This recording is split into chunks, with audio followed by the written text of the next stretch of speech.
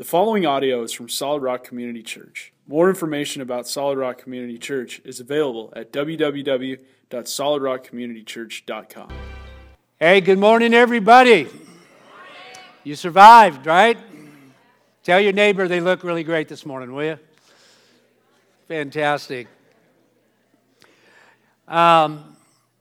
As many of you know, we've been in the Gospel of Mark, and we took a little break, and then, of course, there were a couple more weeks that we took a break because of the snow, but we're going to pick back up in that this morning, and I'm really glad that you're here.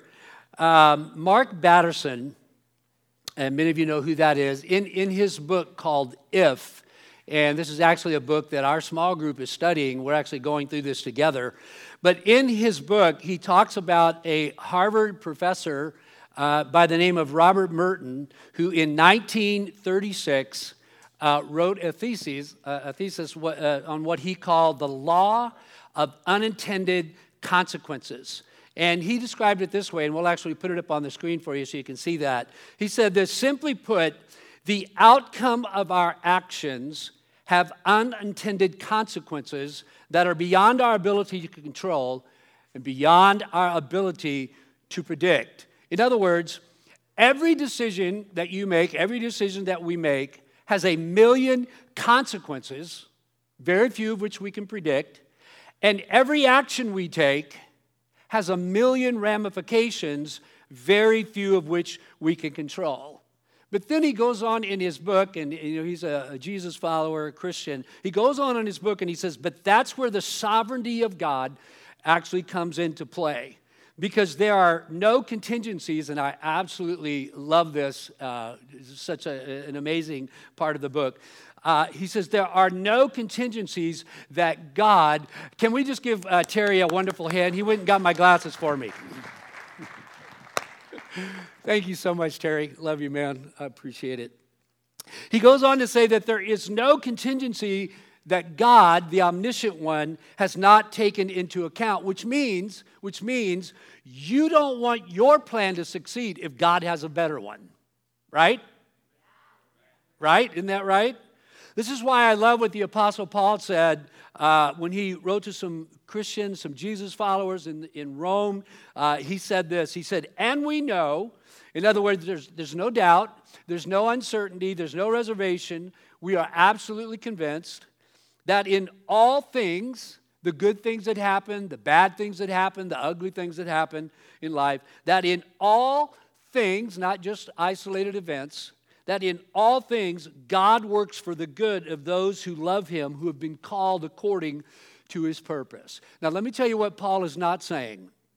He's not saying that all things are good, because not all things are good. We live in a very broken world. We live in a very fallen world. But what he is saying is that our God, our Heavenly Father, God is able to turn every circumstance around for our good. In other words, it's the promise of unexpected benefits, even in the worst of circumstances. And let me just say this, as I was looking at this verse, God is not working for our good so that we'll be happy. He's working in order to fulfill His purpose. This is so huge. This is so important for us to understand that it's about His purpose. When I was 5 years old, and this was during the summer, my parents left me, and I had two brothers at the time, left me with my Aunt Lena at my house, my dad's sister, who was babysitting us. And in our neighborhood, they had an ice cream truck that would drive down our street. And, like most kids, and that's a picture of the actual, back from that era, 1958. And like most kids, I asked my aunt, I said, hey, I'd like to go buy some ice cream. And she's like, okay, well, sure, you can do that. And so I got the money from my aunt.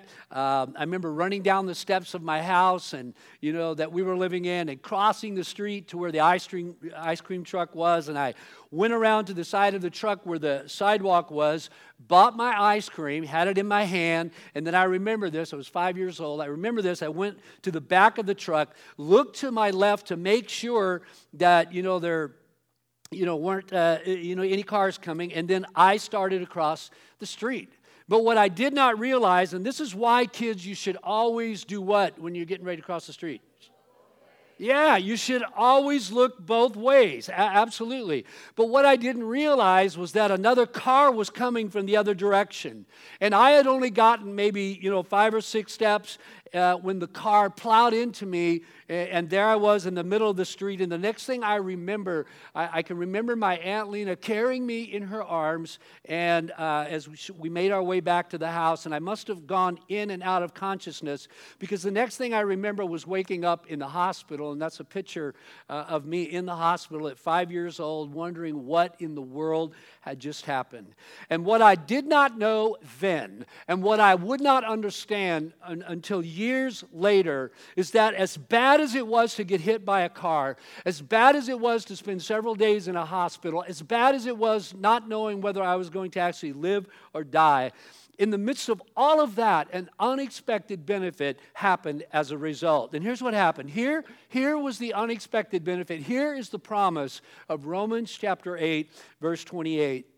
My mom, who was in her early 20s at the time, who grew up in church, her dad was a pastor, my grandfather was a pastor, but my mom, who grew up in church, decided that she did not want to live for God anymore. And so she stopped going to church, she stopped living for God, she stopped living out her faith, and she just decided, I'm going to do my own thing, live my own life, my plan, my way, and just go my own direction. But when I got hit by a car, and again, this is just another reminder of how important we are to God and how much God loves us, and because we're important to God, we are in more ways than we can count the recipients of unexpected benefits. But when I got hit by that car, and they were finally able to get a hold of my mom to let her know what happened, my mom, who was running from God, who had given up on church, who was headed in the wrong direction, when she found out that I was in the hospital and they weren't sure if I was going to live or not, she immediately turned her attention back toward God. And it was so interesting because in the conversations with my mom, and we've talked about this so many times, she told me, she said, usually whenever something would happen, I would always call my dad or get a hold of my dad, because I knew if my dad prayed, everything would be okay. But she said this time, it was as if the Lord was saying, you don't need to call your dad. This is between you and me. This is you and me, one-on-one. And so she turned her attention back toward God, and this is how she prayed. She said, God, if you will heal my son, if you will spare my son's life, if you will allow me to bring him home from the hospital, I will live for you the rest of my life. Because again, up to this point, she had turned her back on God.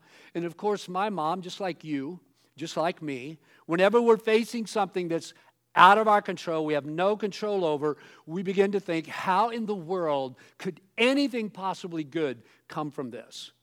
How in the world could anything possibly good come from this? But my mom prayed that prayer, and God answered that prayer.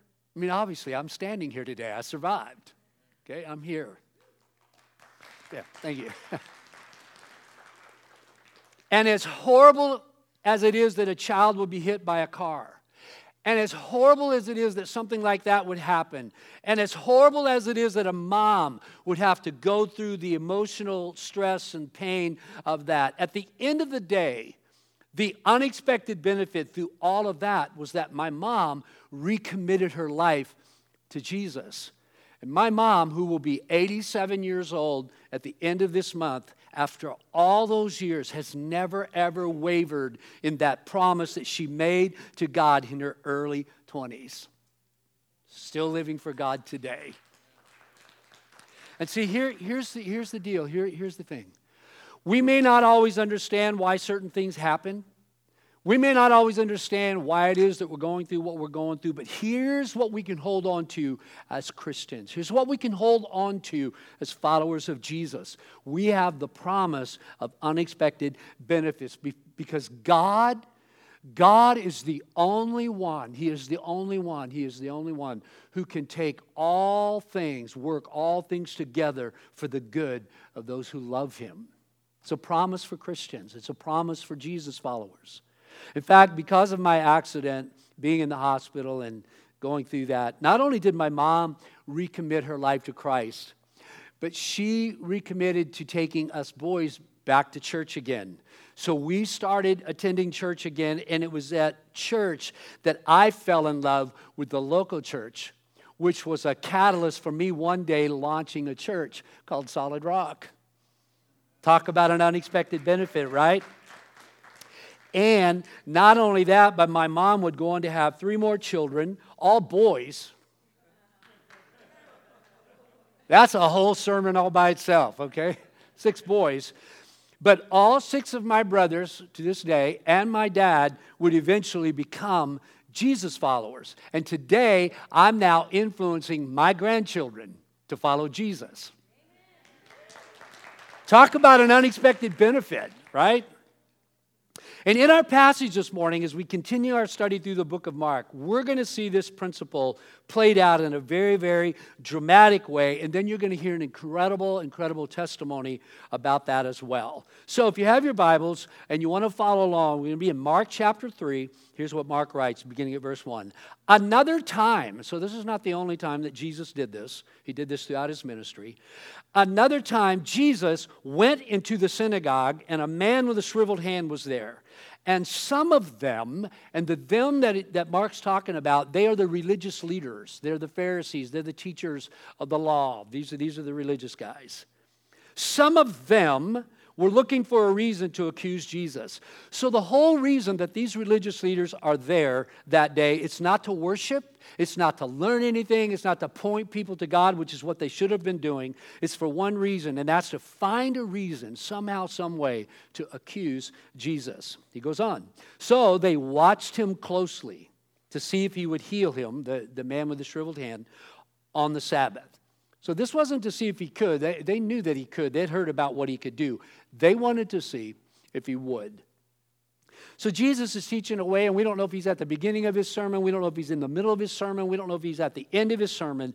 But somewhere while Jesus is standing in the synagogue, maybe 200 or 300 people there, all gathered around, they're watching Jesus teach. But in the middle or somewhere in his sermon, while he's teaching, he sees this man sitting there. And we don't know if this man is sitting in the very back of the synagogue or in the middle of the synagogue. We're not really sure where he's at. We do know he's not on the front row, because the front row were for the religious leaders.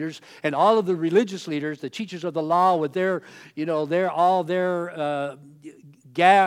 that they have on, they all come in and they sit in the front row, because that's the seat of honor, and that's where they all show up, and they're staring at Jesus, trying to intimidate Jesus, as if they thought they could actually really do that. There's no way they could do that. But anyway, Jesus is teaching, and he sees this man with the shriveled hand sitting there. And I just want to make a couple of comments about this man. First of all, he's not even supposed to be there.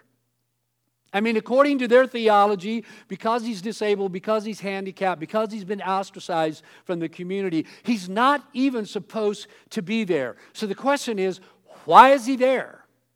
Here's why. Because, and I've done a lot of research on this, and this is my observation of this. He's there because he was planted there, probably by the religious leaders. They were manipulating him. They were using him. Probably nothing worse than having people in religious authority use people. I mean, it's not enough that he's disabled. It's not enough that he's ostracized. It's not enough that, he's cut off from temple worship. But now the people who are supposed to be pointing him to God, the religious leaders, the teachers of the law, the Pharisees, they're just using him to make a point. They couldn't care less about him. And Jesus knows exactly what they're doing. The other interesting thing about this man is that the way that Mark writes this, it gives the idea, as you study it out in the Greek, it gives the idea that he wasn't born with this condition. That it was actually something that happened to him later on in life. Maybe in his early 20s, maybe in his early 30s, we're not really sure. The Bible doesn't tell us. Either the result of an accident, or maybe an illness, or maybe a disease. But regardless, there he is, sitting in the synagogue. And Jesus sees him, and here's what Jesus says to him. He says to the man with the shriveled hand, "Stand up in front of everyone." And I love this because, again, the way that Mark writes this, it gives the idea that when Jesus asked him to stand up, he was actually inviting him to join him in the middle of the synagogue. In other words, to come and just stand beside Jesus. I love that. So they're standing there together. This is so awesome. They're standing there together. Picture this. Him and the man with the shriveled hand who knows what it was shriveled. We don't know what it looked like, but try to imagine that. He's standing there, and then Jesus turns to them, the religious leaders, the Pharisees, the teachers of the law. And they're all sitting there on that front row, just staring at Jesus, just waiting, just watching, looking for a reason to accuse him. And so Jesus asks them a question. He says, which is lawful on the Sabbath? To do good, which he was about to do, or to do evil, which he knew they were about to do concerning him? To save life or to kill life? And when Jesus asked this question, it was so brilliant, because Jesus is so brilliant. When he asked this question, there was no middle ground. There was no, it was just so straightforward. It was deliberate. You had to go one way or the other. And the interesting thing is they knew the answer to the question, and yet look at their response. But they remained silent. And I love how Mark, unlike other gospel writers, records for us the emotion of Jesus. And notice his response to their silence. And Jesus turns to them and he looks at them with anger and deeply distressed at their stubborn hearts. And I just want to pause right there for just a moment, because the way Mark writes this is a little bit complex. So I want to try and unpack this just a little bit. Outwardly, it was actually a display of wrath. In fact, the Greek word that Mark uses, it depicts a passionate, picture this, a passionate, impulsive expression of intense emotion. In other words, let me say it this way. Jesus' compassion for this disabled man prompted protective anger at them who would actually deny him the help that he needed. That was outwardly. Inwardly, Jesus was grieved. He was grieved. And in the Greek, it gives the idea of to sorrow with or to have sympathy toward. In fact, this is the only time in the New Testament where this term is actually used, in the entire New Testament. And so what Mark is really saying is this, that Jesus grieved because of the hardness of their heart. And in the first century, and Mark's readers would have understood this, in the first century, to say that a person had a hard heart did not mean that they were unkind. It did not mean that they were, unkind or cruel. It meant, what it meant was this, that their reasoning and their emotions had become resistant to development. In other words, we might say it like this. They were hard-hearted, or they were spiritually blind. In fact, here's how one commentary described it as I was studying this past week. Jesus grieved for the Pharisees like we would feel sorry for a blind beggar groping aimlessly for food. So again, the compassion of Jesus' compassion for the disabled man prompted a protective anger at those who would actually deny him help. And Jesus' compassion for them, the religious leaders, prompted a mourning or a deep anguish for the suffering that they would endure for eternity. And so looking at them with anger and deeply distressed at their stubborn hearts, he turns from the religious leaders, looks at the man who's standing next to him, and I think maybe he might have even smiled at him. And imagine what must have been going through that man's mind. It's like, he just faced down these powerful religious leaders. I wonder what's going to happen to me. And he may have even been thinking, I'm not even sure why I'm standing here. I didn't ask to be here. I didn't ask to be healed. I didn't ask for anything. And Jesus, standing there next to him, looks at him and he says, stretch out your hand. And imagine the tension this man must have felt. And imagine perhaps the dead silence in the synagogue as everybody's eyes are zeroed in on Jesus, including the religious leaders. Stretch out your hand, and he stretched it out, and his hand was completely restored. And all the Pharisees and all the teachers of the law sitting there in the front row were furious. Some of the other gospel writers tell us. And they left. Check this out, which is so strange, isn't it? I mean, think about this for a moment. How would you respond? How would you respond if you just saw an incredible miracle take place and somebody healed right before your eyes? How would you respond? You'd probably respond like I would. You're like, oh my gosh, look what God's done. This is amazing. Are you kidding me? Did you see what just happened? We would be celebrating, but not the religious leaders, because their hatred for Jesus, their animosity towards Jesus, their wanting, and they're being the enemies of Jesus. Look how they responded. And the Pharisees, right after this miracle happens, right after this incredible thing happens, they went out and they began to plot with the Herodians, which is so strange in and of itself. How they might what? Come on, how they might what? Kill Jesus. Instead of celebrating, instead of rejoicing, they plot to kill Jesus. The religious leaders bring this man in, plant him in the synagogue to manipulate him, to use him, to somehow trap Jesus. I mean, that was their plan. But God had something else in mind. They intended to use him. They intended to mistreat him. They intended to manipulate him. But God had something else in mind, because Jesus consistently prioritized people over his own religion, his own traditions, and even his own customs. And because of that, this man was the recipient of an unexpected blessing and benefit. So I just want to make 3 observations, and then we're done. First observation is this. We need to recognize that everyone faces difficulties in life. All of us. Now, you already knew that, didn't you? You already knew that. But see, if you're on Facebook a lot, that may be hard to believe. Because, you look at what other people are doing, and you look at the vacations they're going on, and you look at the number of likes that they're getting, and, we just, ooh. And we have a tendency, if we're not careful, it's easy to think, man, their lives are amazing. They must never have any problems whatsoever. But it's not true. None of us, all of us go through life. None of us go through life without difficulties. And it doesn't matter, especially if you're a Christian been a Christian for 6 months, if you're the great Apostle Paul.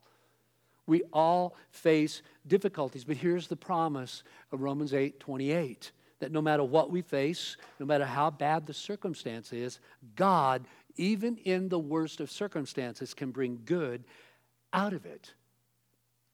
In fact, I want to show you just real briefly how this played out in the life of the Apostle Paul. I want to read to you something that Paul wrote to the church at Philippi. And this is out of, that really drives this point home. This is out of Philippians chapter 1, verse 12. Paul is actually writing from prison. That's important to know that. Here's what he says. He says, now, I want you to know, brothers and sisters, that what has happened to me, in other words, and you know what's happened to me. I mean, you know that I can't come and go. You know that I cannot go and visit the churches that I planted around the Mediterranean rim. I can't go there and talk with the pastors. I can't go there and talk with the congregations. But I just want you to know that what has happened to me has actually served to advance the gospel. And it's like, whoa, wait, Paul, are you saying what I think you're saying? Are you saying that being in prison actually produced an unexpected benefit? And that the unexpected benefit of you being in prison is the advancement of the gospel? And Paul would be like, yeah, that's exactly right. And no, I would have never planned it this way. I would have never chosen this to happen. I would have never chosen to be sitting here in prison. I would like to be out doing, but yeah, that's exactly what happened. He goes on, as a result, it has become clear throughout the whole palace guard and to everyone else that I am in chains for Christ. Now here's another great reminder that we have a tendency to forget. Just because things aren't going the way I think they should be going, that does not mean that God is not at work in my life or your life. Just because things don't turn out the way I planned them or I thought they would be, does not mean that God is not somewhere behind the scenes orchestrating and putting things into position for His purpose. I mean, think about this. The great Apostle Paul wanted to preach the gospel in the Roman Colosseum. Paul wanted to preach, he wanted to have a crusade and preach to thousands and thousands of people. That was his plan. That was his goal. That was his idea. But instead, God puts him in prison where he would write some of the most widely read scripture in all of history, which we're reading today. I would say that's an unexpected benefit, wouldn't you? Wouldn't you? And not only that, but he's chained to a palace guard. You say, well, why is that such a big deal? Let me tell you why that's such a big deal, why that's so important. This is just fascinating to me. It's just incredible. I mean, talk about unexpected benefits. A Praetorian guard or a palace guard, they were like the elite troops of the Roman Empire. In fact, these guys, these palace guards, were actually handpicked by the emperor himself. And in this case, it was Nero. They were actually handpicked by Nero himself. They were his bodyguards, and he would handpick them. And they were also the highest paid people in the Roman Empire. And so what would happen is these palace guard or these elite soldiers, they would serve for 12 years. They would serve for 12 years as Nero's bodyguards. They would serve, that time. And then, after their 12 years was up, they would then retire. And then after they had retired, they were then made, so they'd served 12 years, then they were retired. After they were retired, they would then be made leaders in the Roman Empire after they retired. So let's just put this in perspective. Think about this for a second. It's just amazing to me how God works.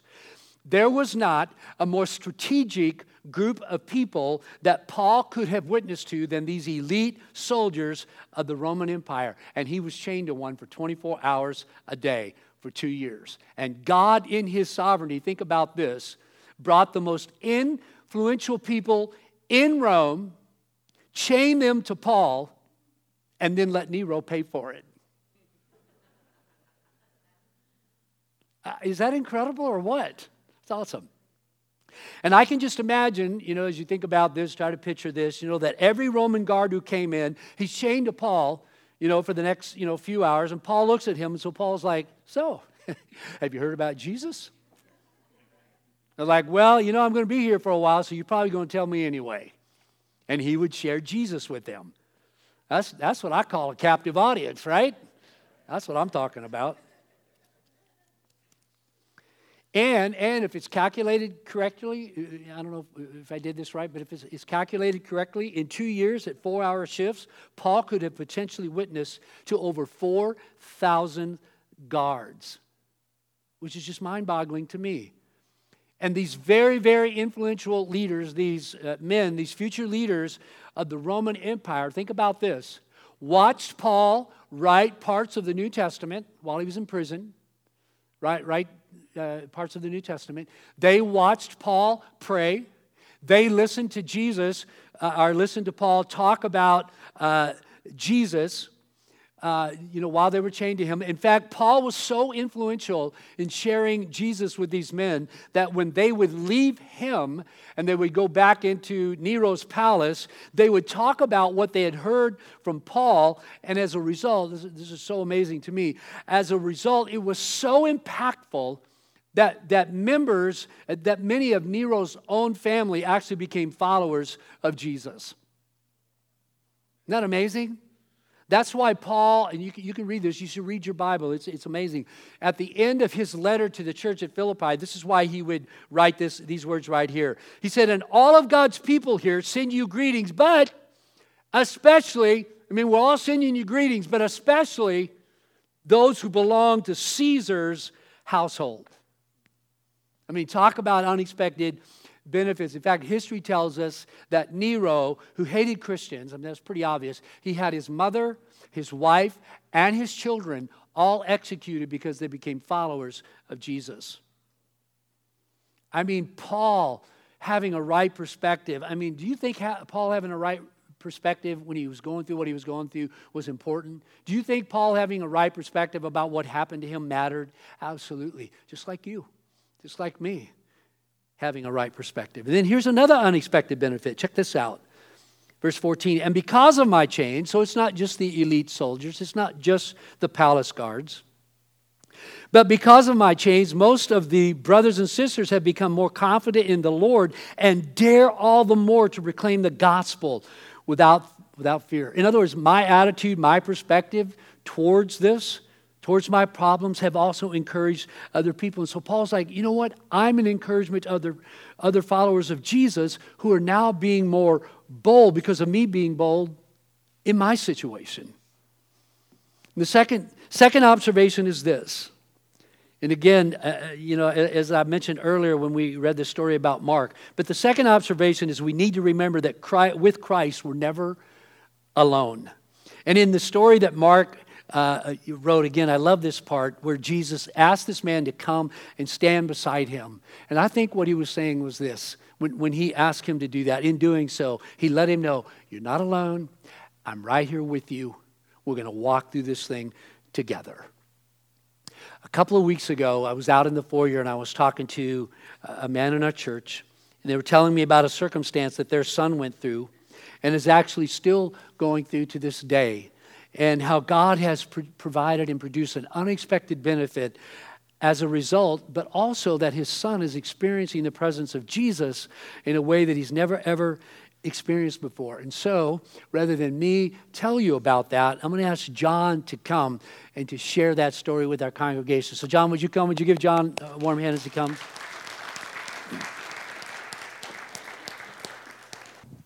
Hi. So this is what I get for saying hi to Pastor in the lobby, I see. Unintended consequence, I think. So, no, when Pastor asked me to talk today, I didn't quite get it at first, but I can see now why he did, because if this was a conversation I was having with him personally, I'd say, let me tell you about a guy I know. And that guy I know is my son, Ben. I wish he could be here today, but he lives in Portland now. But I want to share his story real quick with you, just to give you an idea of unintended consequence. When we first moved here, Ben started developing headaches. This morning, Ben woke up, I guarantee you, with a horrible migraine headache that is almost incapacitating. He's been doing that for about 8 to 10 years now. But when we first moved here and these headaches started coming to him, he was doing excellent in school. He was an award-winning basketball player for Tahoma. He was ambitious about life. All he wanted to do is not have kids, live in a really big house, and have a really fancy car. So this is the opposite of what I am, but I didn't take it personally. He was a normal teenager. He was starting to be angry, trying to question life a little bit, was starting to rebel against mom and dad, but he was very ambitious. He knew what he was wanting to do, but these headaches were coming more and more and more. Long story short, they kept coming. They never went away. We tried everything from acupuncture to special diets to pills, everything we could. The headaches weren't going to go away. It all came to a head December. After about 2 years after living here, he was in the fetal position in my kitchen. I'll never forget it, with Hadley. And he just looked at me and he goes, "Dad, I don't want to live anymore." And for you to see a child do that, it's pretty intense. So that was his bottom point, and he didn't think God had any purpose for him. I was even questioning at that point why this was happening. But it's amazing how that turned around. This softened him. He started to break. He started losing his anger. He stopped hating his parents. He stopped hating God. He honestly didn't have the strength to do that anymore. And he started working at, we found some medicine that worked for him, just takes the pain off a little bit, but it doesn't change his day at all. He started working at a yogurt shop, and he started witnessing to people. He started talking about Jesus again. He started having relationships with people, and he realized, I can tell you story upon story, but his faith with God grew stronger and stronger. He realized what he had to do with his life. There was a homeless man that he used to feed in Issaquah after work, and he finally said one night when he was praying for Ben, as Hadley reminded me today, that thank you for being a fisher of men, Ben. And I think he realized at that point that this is something that he would never have had without his headache. That's where he's at today. He went to PBC, Portland Bible College. He graduated. He realized he wants to use God, or he wants to serve God with his life now, which is a far cry from living in a really big house alone with a fancy car.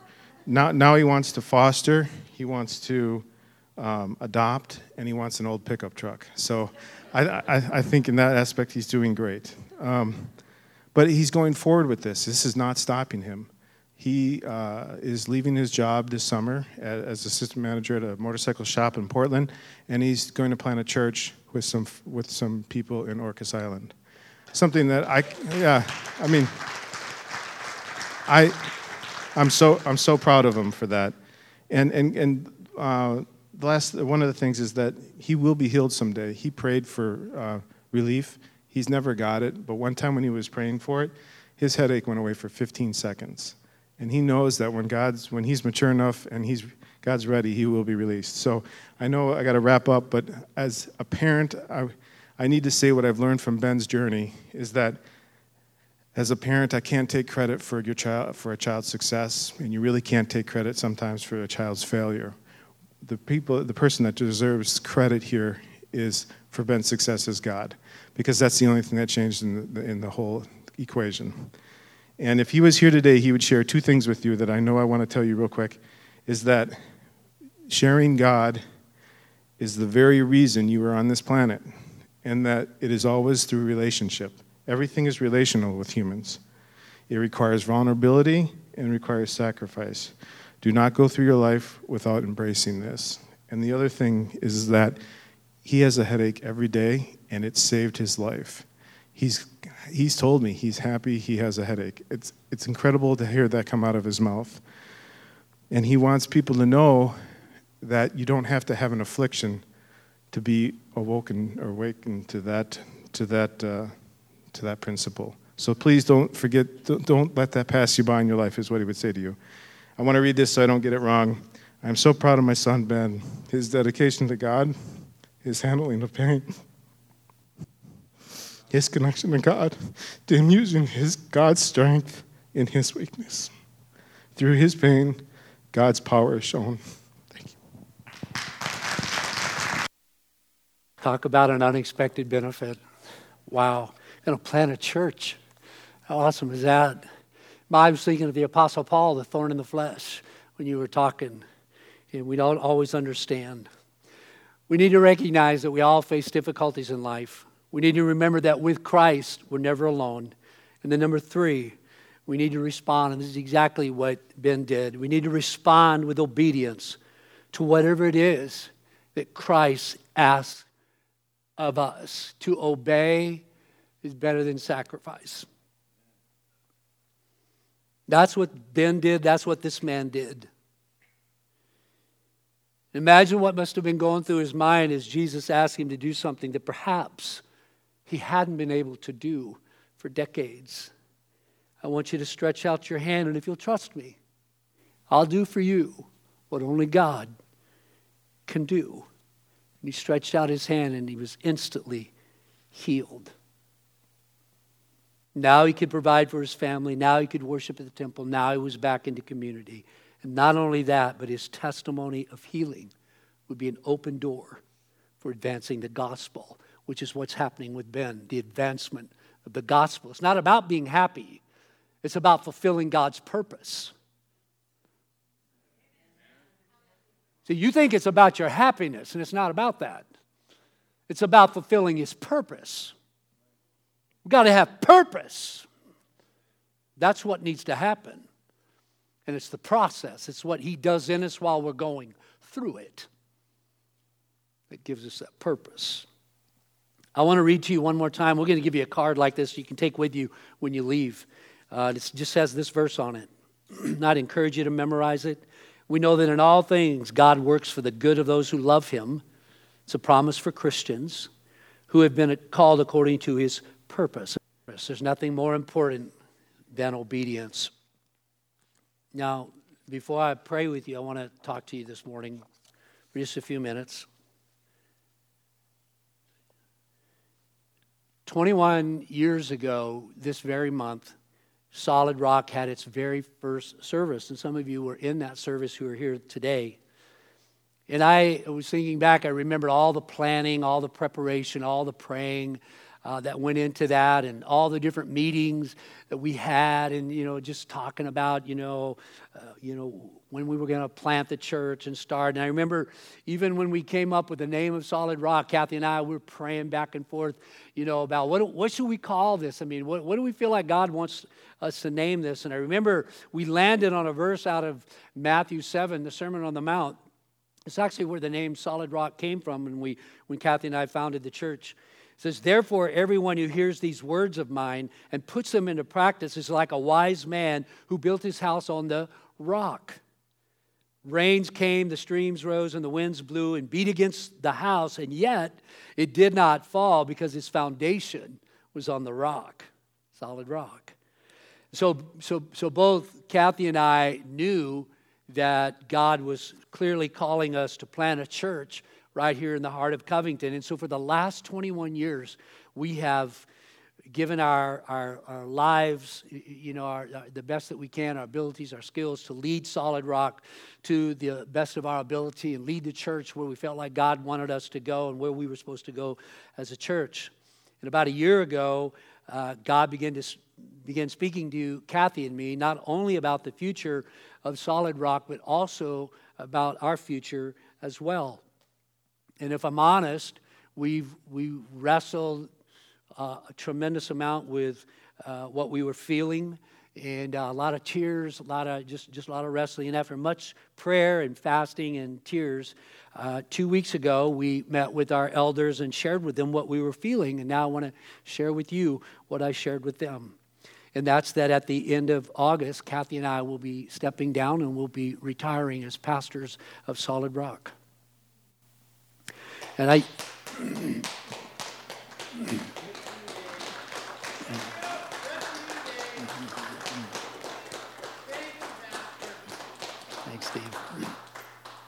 Thanks, Steve.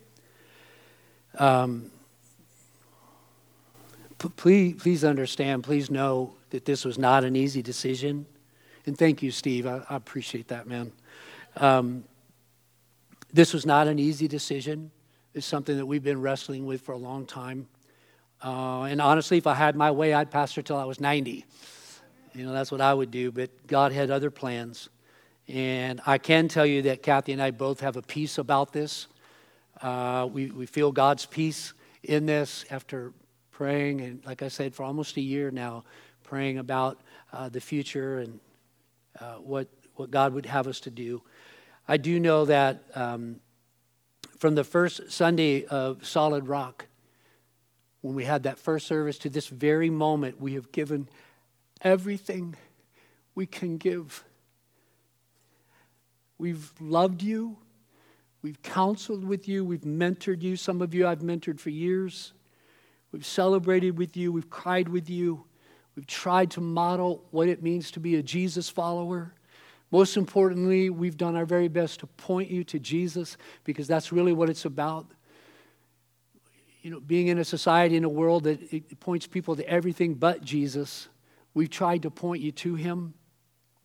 So that's what we've tried to do. So what's the plan going forward? So the plan going forward, as a church, we need to be praying that God will bring the right person to be the new pastor to lead Solid Rock into the future. And what God would have for Solid Rock and where He wants to take Solid Rock and in reaching more people for Christ. Our elders and I will continue to meet together to develop and initiate and implement a transition plan. We're already in the early stages of that, and we'll keep you updated along the way so that you know where we are in the process. For Kathy and I, you will always be our family. Our plan is that once we retire at the end of August is to step away for months, and then if God allows it, maybe to integrate back in as a part of the family. We plan on attending our small group together during the process. But most importantly, let's be a church of prayer.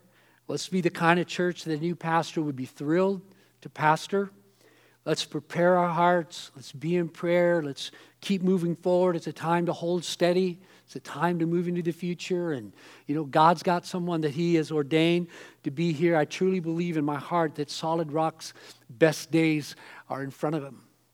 And I think that God has got some incredible things planned for our church. I do love you.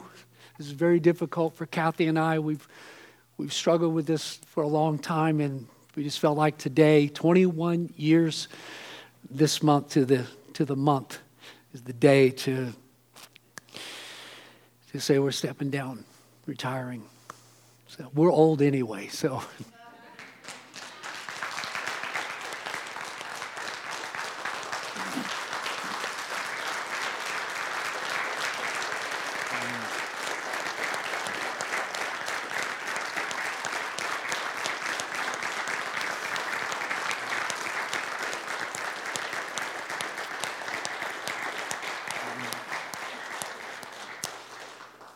Thank you so much. I love you all, and we'll walk through the next few months together as a church family. And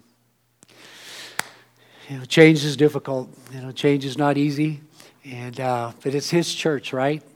It's God's church, and so He knows what's best. I love you. God bless you. I love you too. Love you too. Love you too. I'm not even going to pray. I just love you. I'll see you guys next week. So.